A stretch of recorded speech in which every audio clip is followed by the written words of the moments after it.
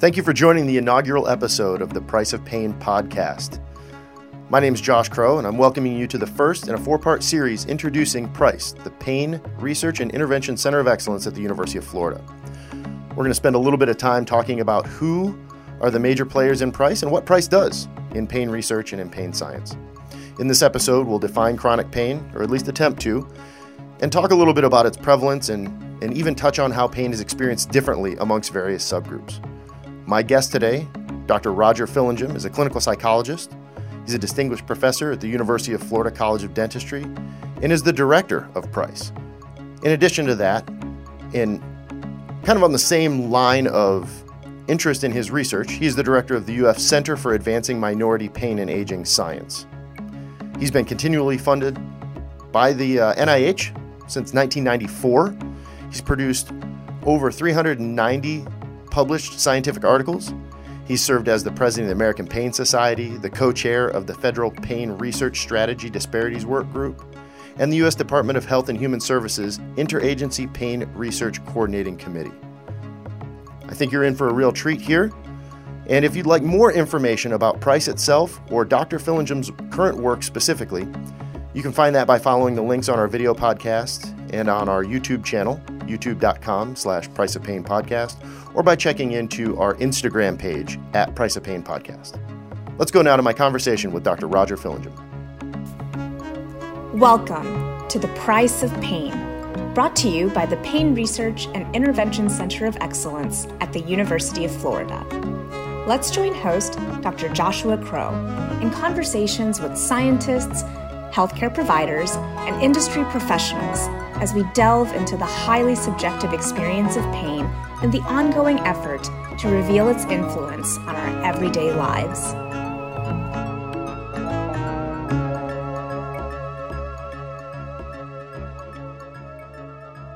You know, you've come up through a clinical psychology background. Yep. And so as a prominent pain researcher, I think one of the things that interests me is how you got to where you are now. And so walk me through that just a little bit. You came out of Georgia, Mercer for your BA, is that correct? Yeah, that's right. Okay. Then eventually headed off to UAB for my PhD. And I chose UAB because, this was in the late 1800s. No, I mean, this was in the 1980s when sort of behavioral medicine or medical psychology was first getting a real ground hold. And I got very interested in that field, and UAB was one of the places that was really doing it at that time. So I went to UAB, and that's sort of how I got introduced to pain. One of the I had to find a job, right, an assistantship to pay the bills, and one of the opportunities was working in a multidisciplinary pain clinic there, run by a guy named Dan Dolays, who's had a very storied career of running outstanding programs like that. And so I took an assistantship in that program and got introduced to interdisciplinary and primarily behavioral management of pain. So I had that clinical experience, but frankly, my research as a doctoral student had nothing to do with pain. It was on exercise psychology, and that was my real interest. Okay. Do you have a background in sports? Nope. Okay. Well, I mean, I've played a little bit of sports. Just recreational. I didn't know anything about sports, but I was interested in sort of how exercise influenced psychological processes and so on and so forth. And then the two slowly came together. I did a one-year stint in a master's program where I needed to get a research project going, and I had read a book called The Psychology of Physical Symptoms, published in 1982 by Jamie Pennebaker, a long-time, very well-known psychologist in the sort of somatic symptoms field, and I was just struck by how psychology could influence the physical symptoms that we feel, not the emotions that we feel, but the physical symptoms, and that was sort of news to me. So I did a little study on how distraction can influence exercise-induced symptoms. So I was getting into this, how does psychology influence physical symptoms? And when you say, if I could interject, when you say, Yeah. exercise-induced symptoms, such as?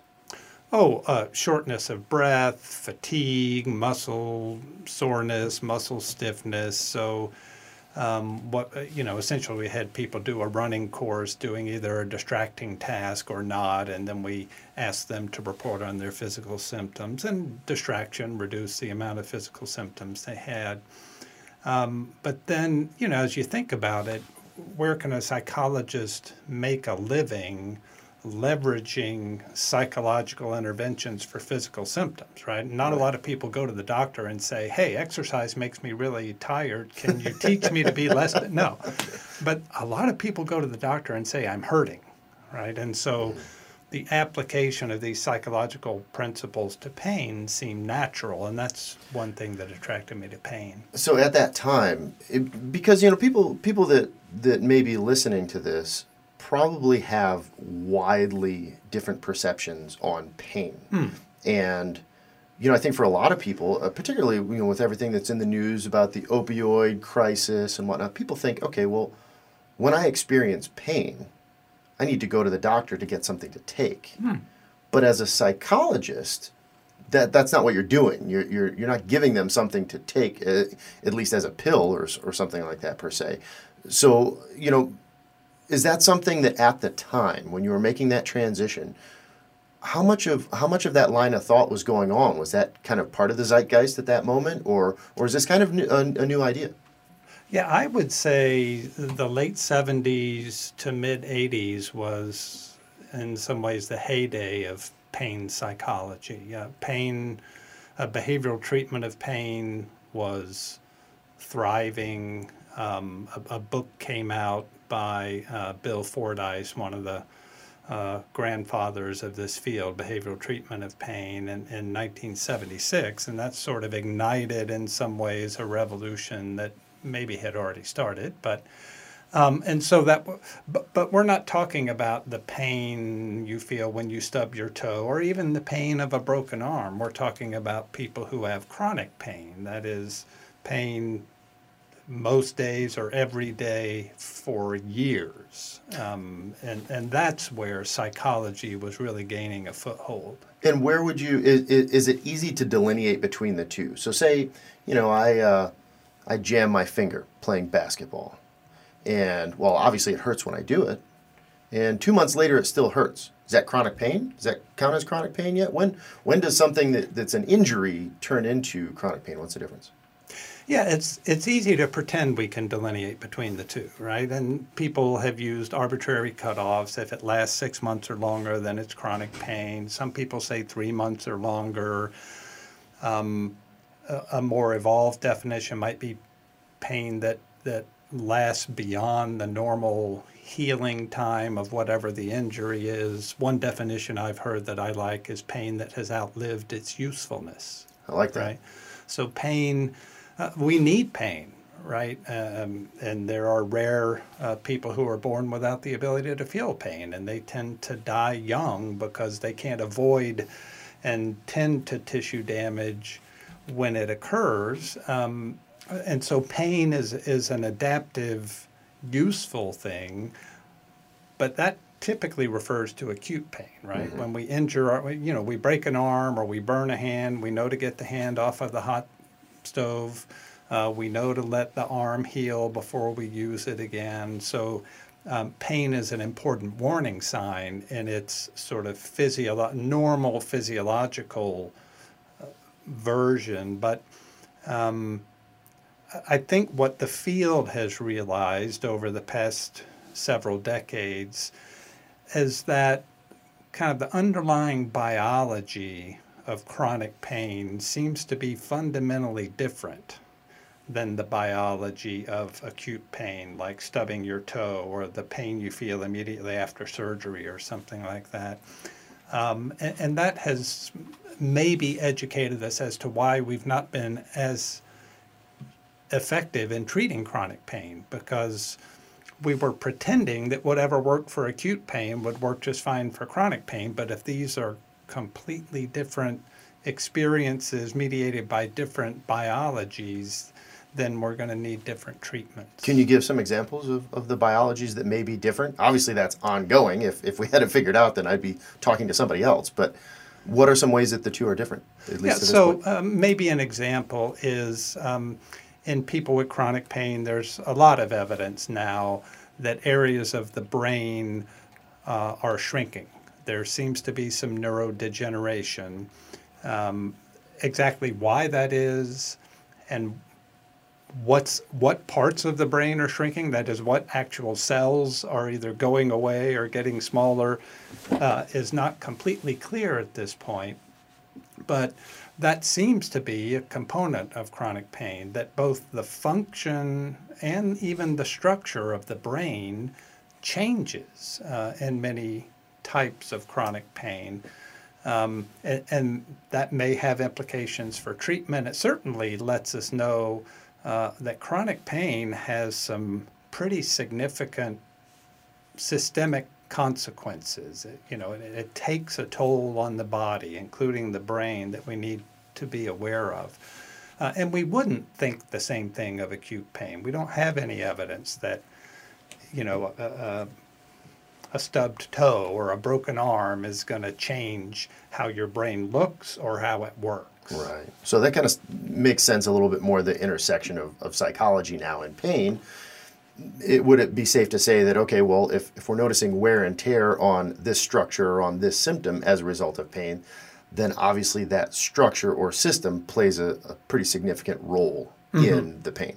So Yeah. And the other thing that opened the door wide open for psychology was when the gate control theory was published. This is the most famous theory, the most important theory in the history of pain, I would argue. And that was published in 1965 by Melzack and Wall.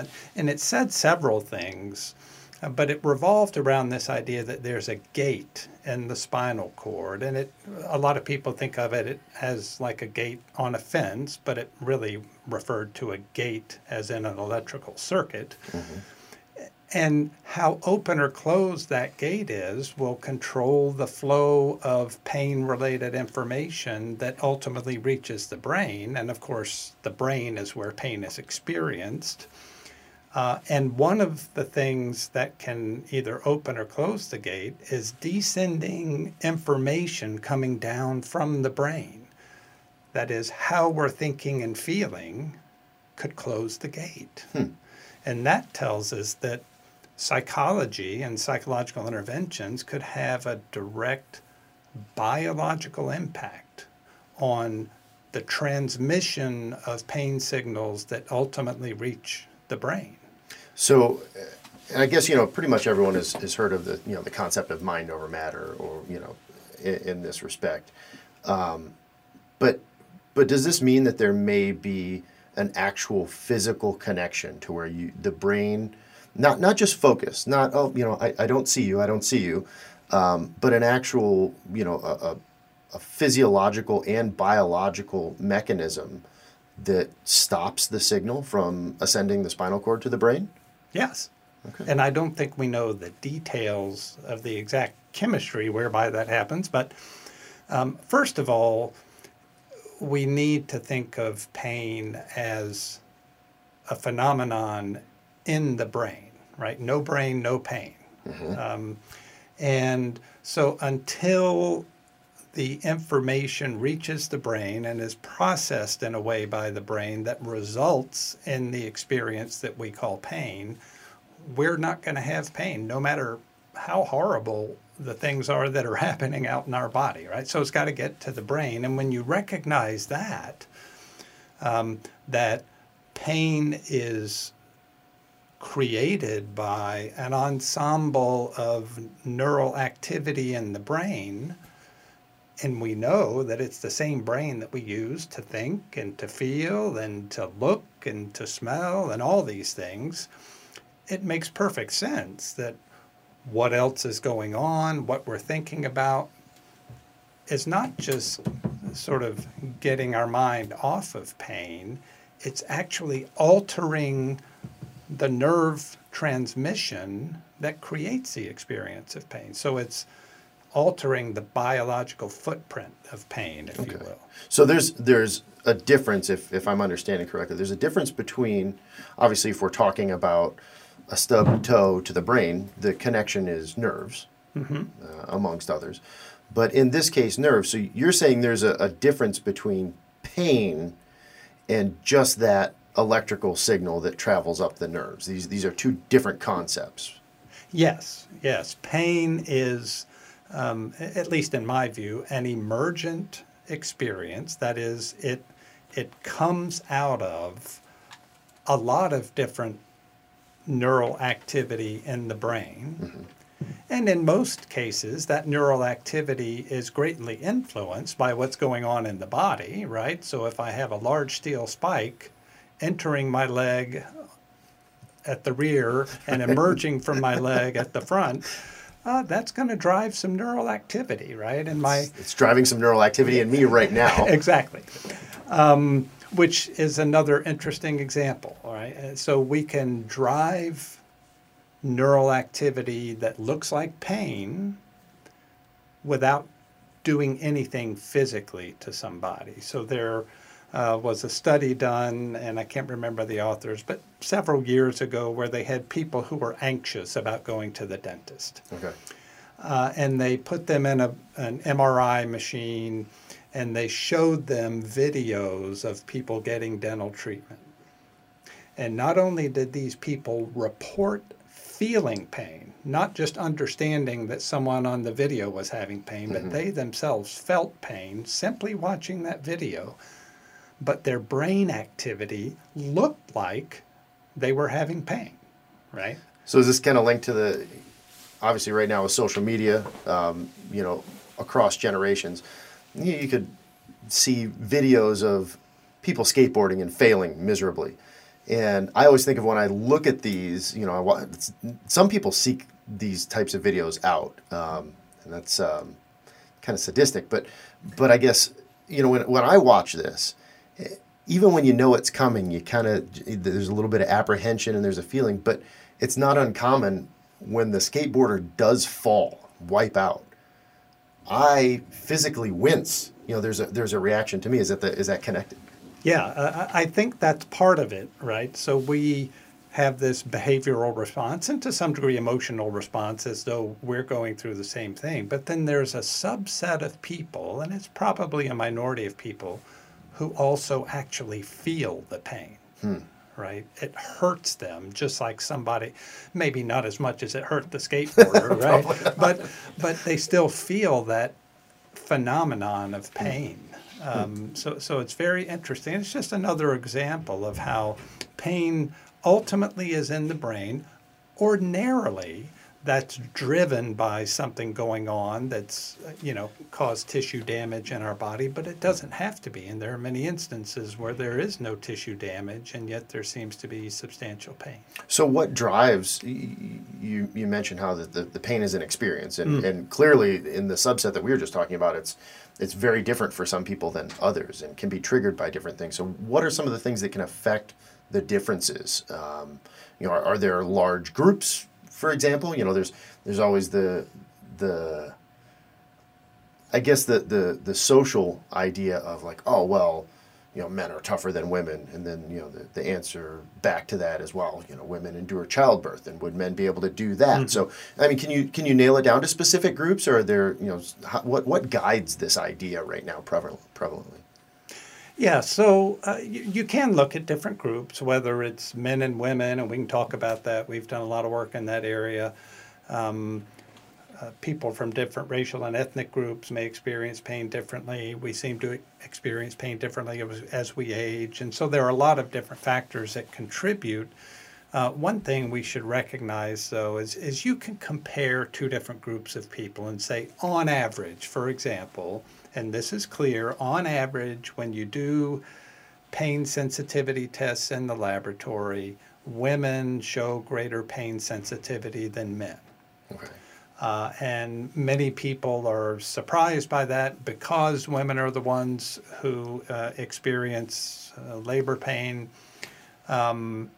But those are the findings on average. Now, I can't walk into a crowd and say, oh, there's a woman. She, by definition, is more pain sensitive than that man right there, right? Mm-hmm. Because the variability within the group is much larger than the differences between the groups, right? So there's a huge range of pain sensitivities among women and a huge range of pain sensitivities among men, and those distributions overlap a great deal. Okay. But there are some consistent group differences that emerge, and it's not just sort of an academic or a cocktail party question, do men and women feel pain differently?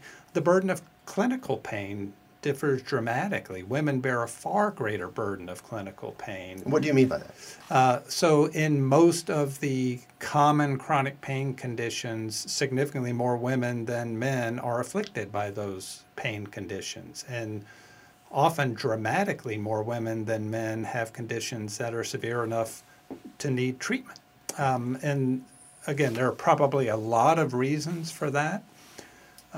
It's interesting to note that most of the research that we've done on pain in non-human animals especially, but also in humans over the last century or so, has involved males.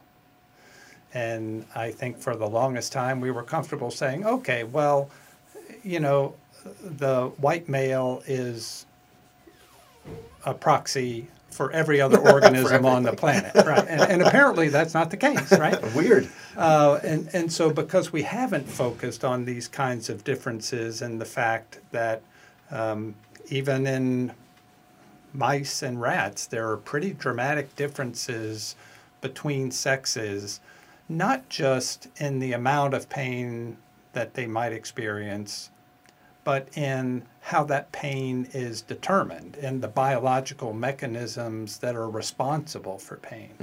Mm-hmm.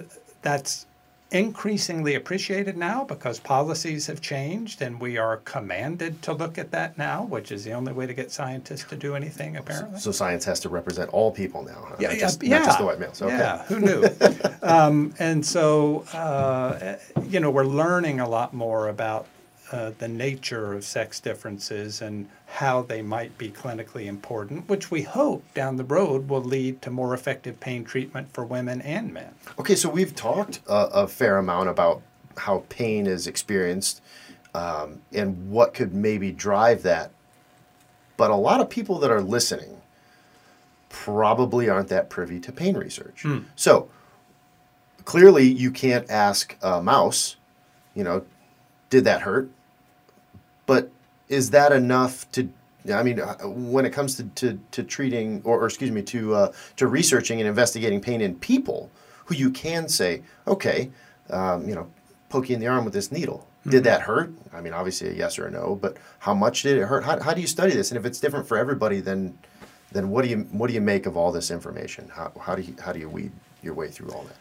Yeah, I mean, it's really a critical question, and it's one of the challenges in pain research. So we can study pain. That's the first thing I'd say.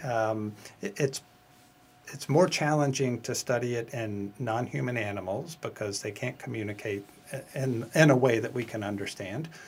In humans, we can ask people to estimate how much pain they have using a variety of different scales. Probably the most common is the 0 to 10 scale, where 0 would mean no pain and 10 would be the most intense pain you can imagine or the worst pain you can imagine or something of that sort.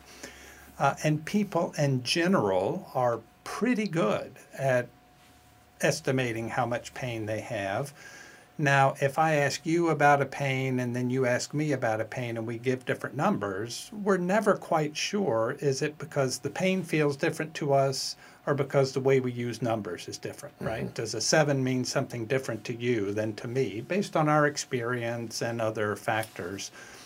So we're usually more confident comparing a person to themselves over time, right? So if you're a patient and you come into the clinic and today your pain is a 7 out of 10 and we give you some treatment and in a couple of weeks your pain is a 3 out of 10, I'm pretty confident that your pain is better than it was, right? So comparing you to yourself is easier than making direct comparisons between people. And that's why in some of our studies we need to study a large number of people, because there are differences between people and how they apply these scales and how they think about their pain. And so we need to let that average out over a large sample as opposed to comparing 2 or 3 people in one group to 2 or 3 people in another. Right. Yeah. Right.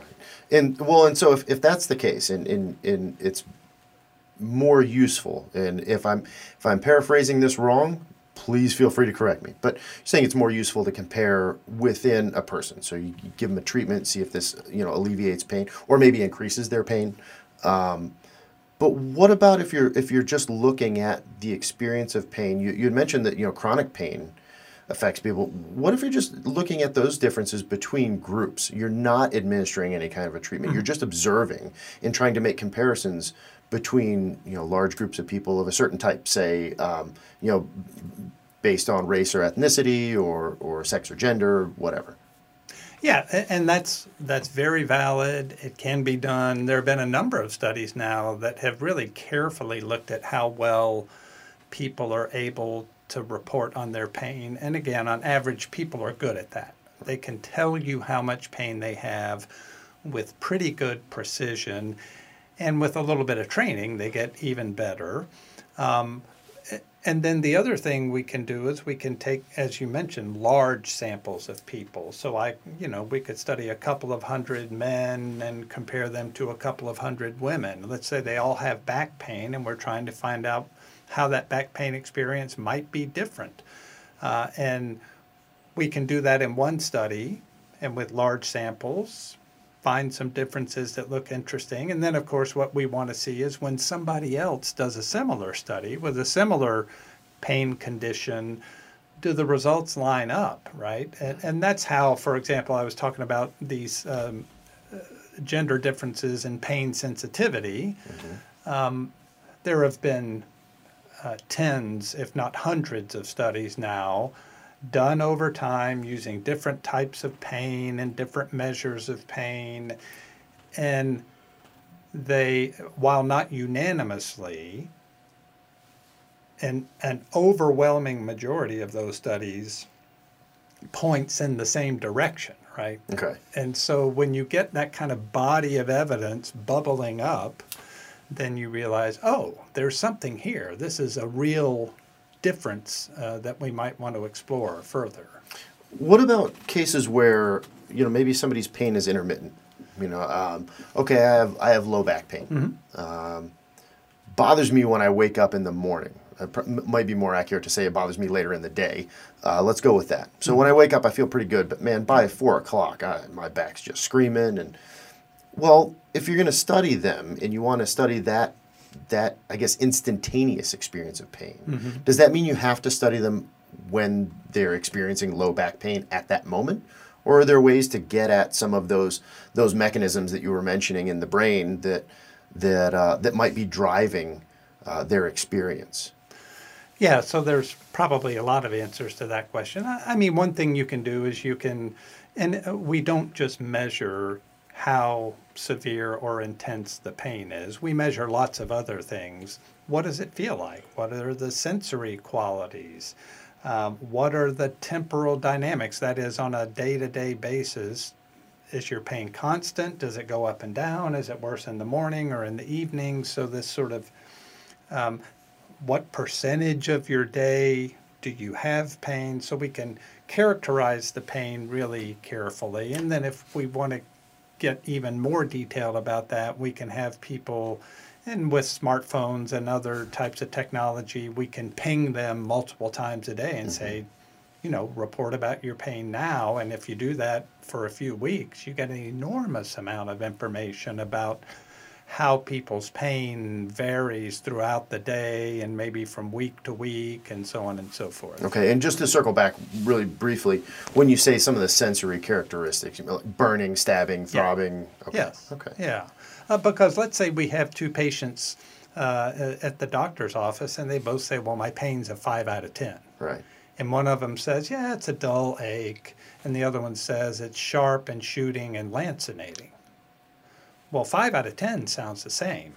Right. But dull versus sharp and shooting and lancinating don't sound the same, right? So it may give us some clues that whatever's driving pain in those two people might be different. Okay. Yeah. And I just have one other question that has kind of been lingering in the back of my mind since we were making the segue from psychology into pain research. But what about like emotional pain? Is this something that enters the equation in pain research? Somehow you can have, whether it be heartache or some of these kinds of concepts, overwhelming depression, these kinds of things. Does that fall under the same umbrella of pain research? I mean, can you, obviously if you can look at somebody experiencing pain and for some people they would empathetically experience that pain also, well then there is some kind of emotional or psychological component that's not physically related. Does that cross over into emotion as well? Yeah, that's a great question. And a colleague of mine here did some research on tweets a while back, thousands and thousands of tweets on pain. Okay. And one thing that struck me was that many of those tweets were referring to emotional pain, break up with somebody, heartache, as you say. Oh, so these are people that are tweeting about yes. okay, yeah. I see. Not mean tweets that are trying to elicit pain. Right. Oh, no. This was just an observational study. We weren't tweeting to hurt people. All right. And so, in our everyday language, we refer to these kinds of emotional events as pain.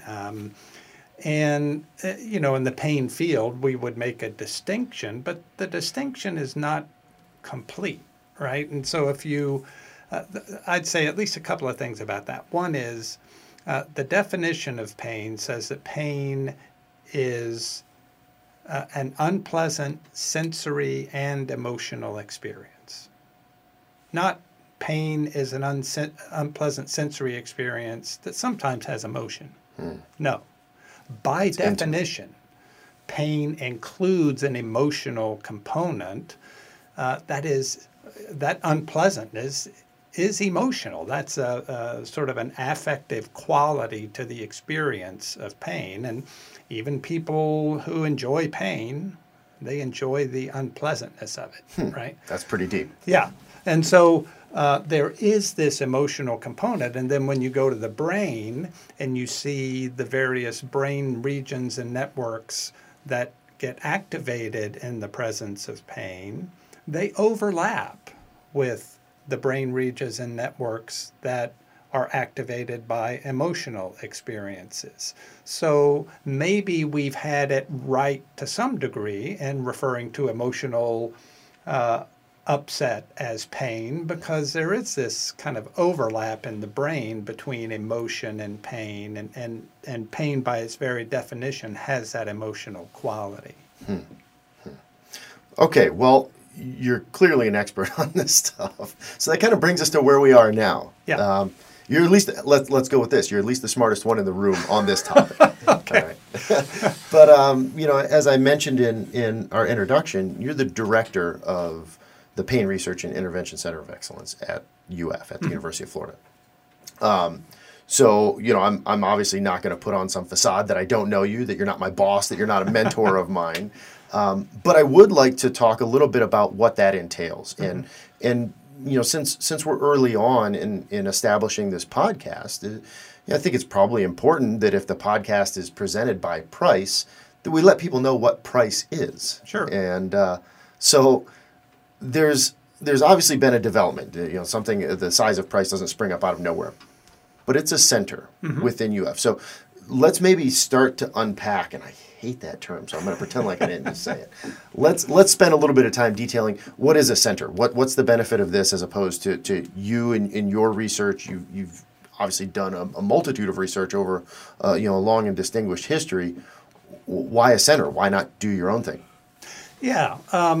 So maybe I'll talk a little bit about the motivation for devoting a lot of institutional focus on pain, and then we'll talk about how that plays out in the formation of a center. And I think Eric has a slide there for us that shows us sort of the magnitude of pain as a public health problem. And this surprises a lot of people who are outside of the field. And so the bars on this graph tell us the point prevalence. That is, if we went out today and talked to every person in the United States, it would take a while, but if we asked every person in the United States, do you have pain? Do you have heart disease? Do you have cancer? So on and so forth. All the people who said yes to those questions would give us the point prevalence of each of those conditions. And you can see the point prevalence of pain exceeds the combined prevalence of all of these other conditions: cancer, AIDS, heart disease. So pain affects more people in this country than you would imagine. It's estimated that somewhere around 100 million people in the United States experience some form of chronic pain. That's a third of everybody, That's a third. Including Yes. children and older people, a third of everybody. Yes. Yeah. Now, it's fair to say that not all of those people are disabled by pain. Many of them are leading relatively happy lives, although maybe the pain keeps them from doing some of the things that they enjoy or curtails their activity in some way. But chronic pain as a general public health condition affects a huge number of people. And then the line on that graph tells us the societal cost. When you think about the number of work days that have been lost, even when I show up to work, if I'm hurting, my productivity is lower. That has an economic cost. The cost of health care for treating pain is mind-boggling. And so many people are surprised to hear that the cost of pain exceeds the combined costs of cancer, AIDS, and heart disease. Now, I have a question. That's staggering. Yes. Obviously. And of course, I want to point out again what you had mentioned earlier. This isn't, I had a catastrophic knee injury, a little more than a year ago. If you were to, come up and ask me a question that would end up on that graph, the pain I'm experiencing at that point as an injury, that's not what we're talking about here necessarily, right? Right.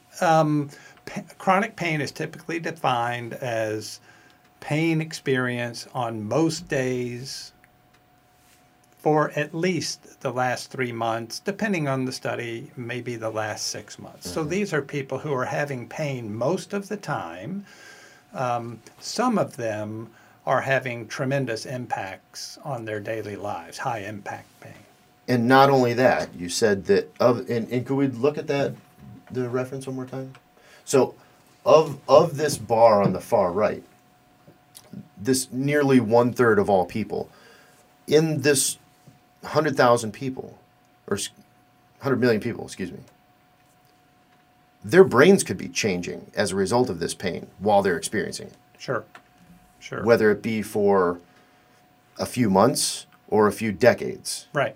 So what are some of the implications for that? I mean, that seems to be, so it's not just the pain that they're experiencing, but this is physically and fundamentally altering them, not just how it impacts their day-to-day routine, but them physically, and then all of the processes that are related to the brain. Yeah, and we're beginning to appreciate more and more the organismic consequences of pain. It doesn't just feel bad to have pain. It takes its toll on your physical health. You mentioned the brain, neurodegeneration of the brain. That's clearly been demonstrated. Aging, cellular aging. Other folks in Price that I suspect you'll end up talking to, Dr. Sibyl, Dr. Cruz Almeida, have done work showing that pain ages the body, or at least people with pain have shorter telomeres, and they show epigenetic changes that suggest that biologically they're older than their pain-free counterparts. And other studies have been done now in large national types of samples showing that pain is associated with earlier mortality. Okay, so pain can kill. There was an editorial written on that decades ago, and it appears to be true that pain hastens death, especially when pain is more widespread and severe. So pain has tremendous consequences for us biologically and in terms of our physical health. It's not just let's help people get out of pain so they feel better. Let's help people get out of pain so they can maintain their health, so they can live. So some of my volleyball buddies that, are into their 40s or so, or even, I guess some of them even complain, in their mid-30s. Oh, man, I woke up feeling 70 years old this morning. There may be more truth to that than we're giving credence. Yes, indeed. Wow. Pain can make us feel older, and it looks like it can make us be older as well. So circling back to the center. So given the magnitude of pain as a public health problem, it makes sense that focusing some efforts on understanding pain better and developing better approaches to diagnosis and treatment would be a good idea. And here at UF, we already had a pretty large group of people studying pain. And so several years ago, with the support of our College of Dentistry, as well as our Clinical and Translational Science Institute, we started PRICE, the Pain Research and Intervention Center of Excellence, to be sort of a home for people studying pain across the UF campus, right? So pain doesn't have a department. Very rarely will you go to an institution and there's a department of pain. Should there be? That's another question altogether. Okay. Please continue. and so the people here at UF who are working on pain research are scattered across at least 8 different colleges, dozens of different departments. And so we're not all housed together. So PRICE was meant to be at least a virtual space where we could all come together, share our mutual interests, promote collaborations, have training activities, support early career scientists who are interested in pain. So that's sort of what a center is. I appreciate that last part for the record. Yes. Thank you for that. Yes, indeed. And so a center is meant to connect people across disciplines, across departments, and it's focused on a given theme. Of course, our theme is pain. And so that's why we formed PRICE. We've been very happy with all of the great people we've been able to bring in and train and who are continuing to go on and do great things.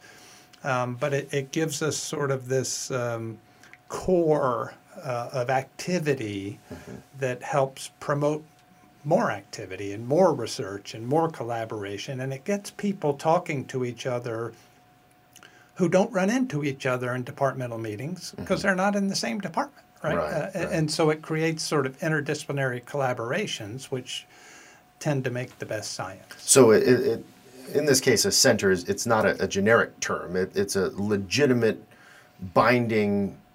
At least think of it as an organization within an organization. Is that right? Yes. So all of these individual scientists are not reinventing the wheel when it comes to pain, and you can actually get a cohesive idea of what pain is and how it affects people. Exactly. Okay. Yeah. So it's a recognized entity within our university. Right. That's meant to span departments and colleges and bring people together who have mutual interests in this topic of pain. Okay. All right. So I guess, in the time that we have left, we've done a lot of looking back, and only very recently have you detailed, what's going on right now, at least with PRICE. So let's take a moment and talk. Now, I plan on, hopefully, fingers crossed, having a multitude of researchers from PRICE and, affiliated with PRICE and from other institutions on this podcast. So I want to take a moment and talk about what your role is at the time now. And that can be, and I'm going to leave you a little bit of wiggle room here. I'd like to talk about current research, but also, that sounds like a really big undertaking, this center. And as director, I struggle to believe that no matter how efficient you are at leading and directing or researching, that there has to be some kind of bias in your day-to-day. You know, how do you manage these things? Do you still conduct research at this point? You know, what's your day like? Yeah, so I do have my own research program. It primarily focuses around racial and ethnic differences in pain and pain among older adults. So those are sort of the areas we're focused on. We're doing an intervention study now, which you know well, trying to implement targeted interventions that we think might help reduce some of the racial and ethnic disparities we see in people with knee osteoarthritis. And so that study is ongoing. I have a great team that helps to run that project. So continuing my research is sort of one part of what I do. And then in terms of price, trying to put things in place that will help other researchers, whether they're graduate students or postdocs or whether they're full professors who are thriving, but just to provide resources and infrastructure and collaborative opportunities to help people move their own research programs forward. As part of that, we have educational programs that we run in Price, journal clubs, seminar series, data blitzes, things like that, which are also opportunities for people to accidentally bump into each other and develop collaborations.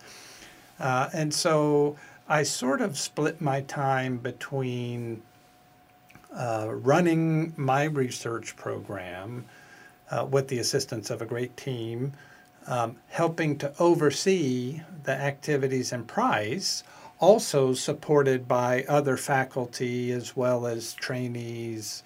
And then I spend a fair amount of time on mentoring to help support the next generation of pain scientists who are going to carry this work forward and who really bring the energy and the intellectual horsepower and the new ideas to keep things moving forward. So, you know, those sort of three areas are where I divide my time. How much of each area gets my time each day sort of depends on what's going on, but those are my main foci right now. You say three areas, but that sounds like a lot of plates to keep spinning over the course of time. Yeah, but it's just the right amount. Okay, all right. Just the right amount. So what is, just, you know, to stay on this for just a moment, what are some of the big challenges when it comes to keeping a machine like Price not only working, but benefiting and contributing, and what does that look like? What does it mean for Price to be useful? Mm-hmm.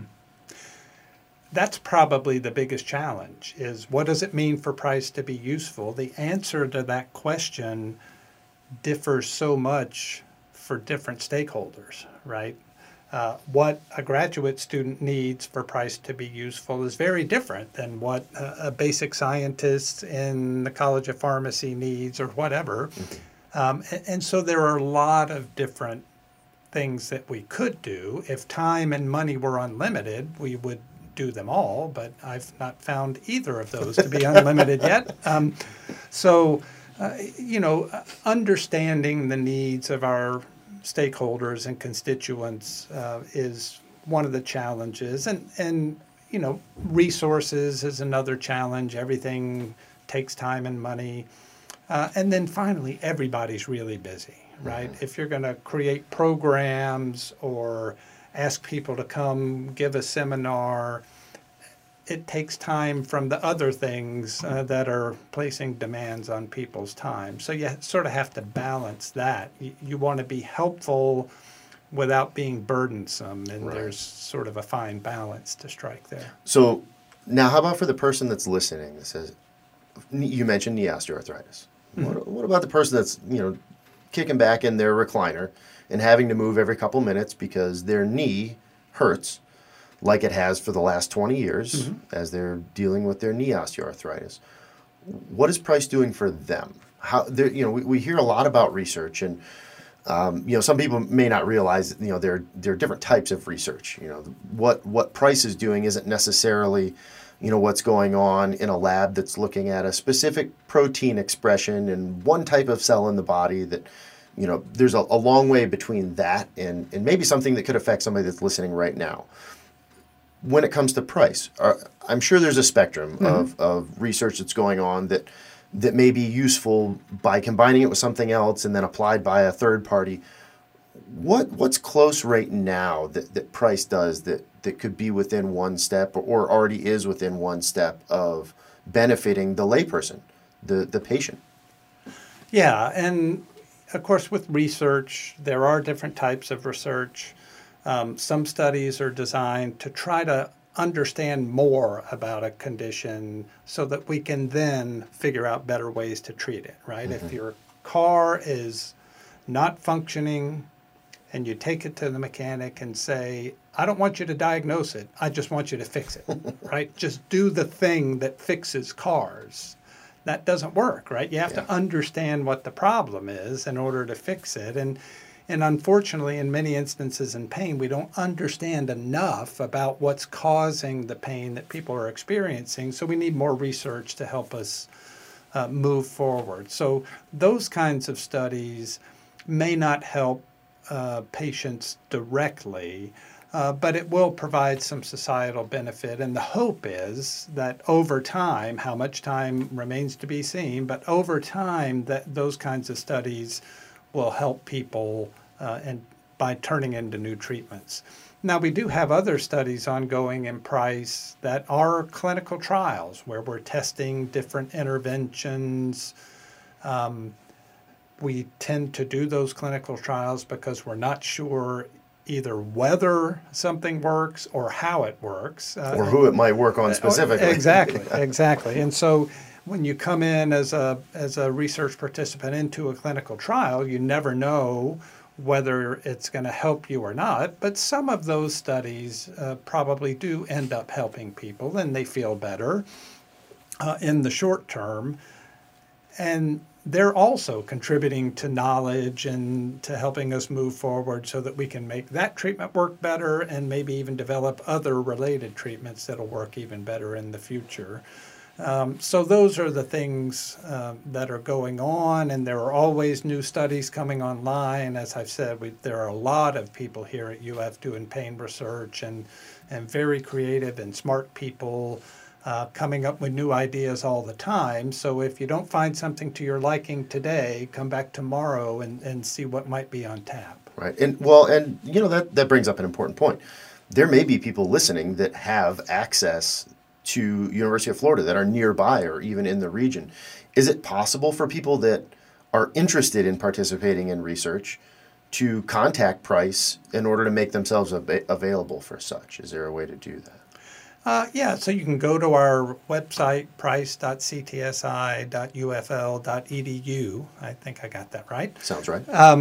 And you can find some descriptions of some of our studies, and there will be some contact information there if you want to get in touch with people. That we certainly would invite that. And then I guess maybe in closing, the question that's tapping me on the shoulder is, if you could get out your crystal ball, or if you could look just over the horizon when it comes to pain research, where's everything headed? I mean, and this is clearly, a non-binding comment, but just from your perspective now, whether it's your personal interest or what you see emerging in the field, what do you think, what are we knocking on the door of at this point in pain research? Yeah, so I think, and this isn't just in pain research, but I think it certainly applies to pain research, that sort of personalized medicine is what's coming. How quickly, I'm not sure. But what I mean by that is changing our thinking from how do we treat somebody with knee osteoarthritis to how do we treat Mrs. Jones, who has knee osteoarthritis and is 63 years old and is of this race and sex and has these other comorbid conditions and maybe has this genetic background and these psychological characteristics and so on and so forth. So that's what we're all trying to work toward, is understanding the various characteristics that people bring with them that influence how they experience pain and how they respond to pain treatments, so that we can then exploit that information to find the perfect treatment for that person's pain. That's the goal, right? Technology is advancing, mathematics, artificial intelligence, all the things that you hear about in the lay public, those things are being applied to medicine and to pain research. So things are going to move forward quickly. I just hope that it's quickly enough for people to benefit. That still sounds like quite a tall order. The nuance of individuality between people is seemingly limitless. So yes, you're right. But that's good job security, right? That's right. All right. Well, I wanted to thank you for taking a minute to sit down and talk to me. Hopefully, those of you that tuned in and listened, if you're interested in participating in research, I'll repeat that process for getting in touch with Dr. Fillingham and Price in general later. But just want to thank you for sitting down and having a chat. Great. Thanks for having me, Josh. Thank you for joining this episode of The Price of Pain. Opinions expressed on this podcast are solely those of the host and guests, and not representative of the University of Florida or parent institutions of our guests, unless specifically stated. You can find more information about Price on the World Wide Web at price.ctsi.ufl.edu. And keep up with our researchers on social media by searching Facebook for UF Price, by following @UF_Pain on Twitter, and Price of Pain Podcast, all one word, on Instagram.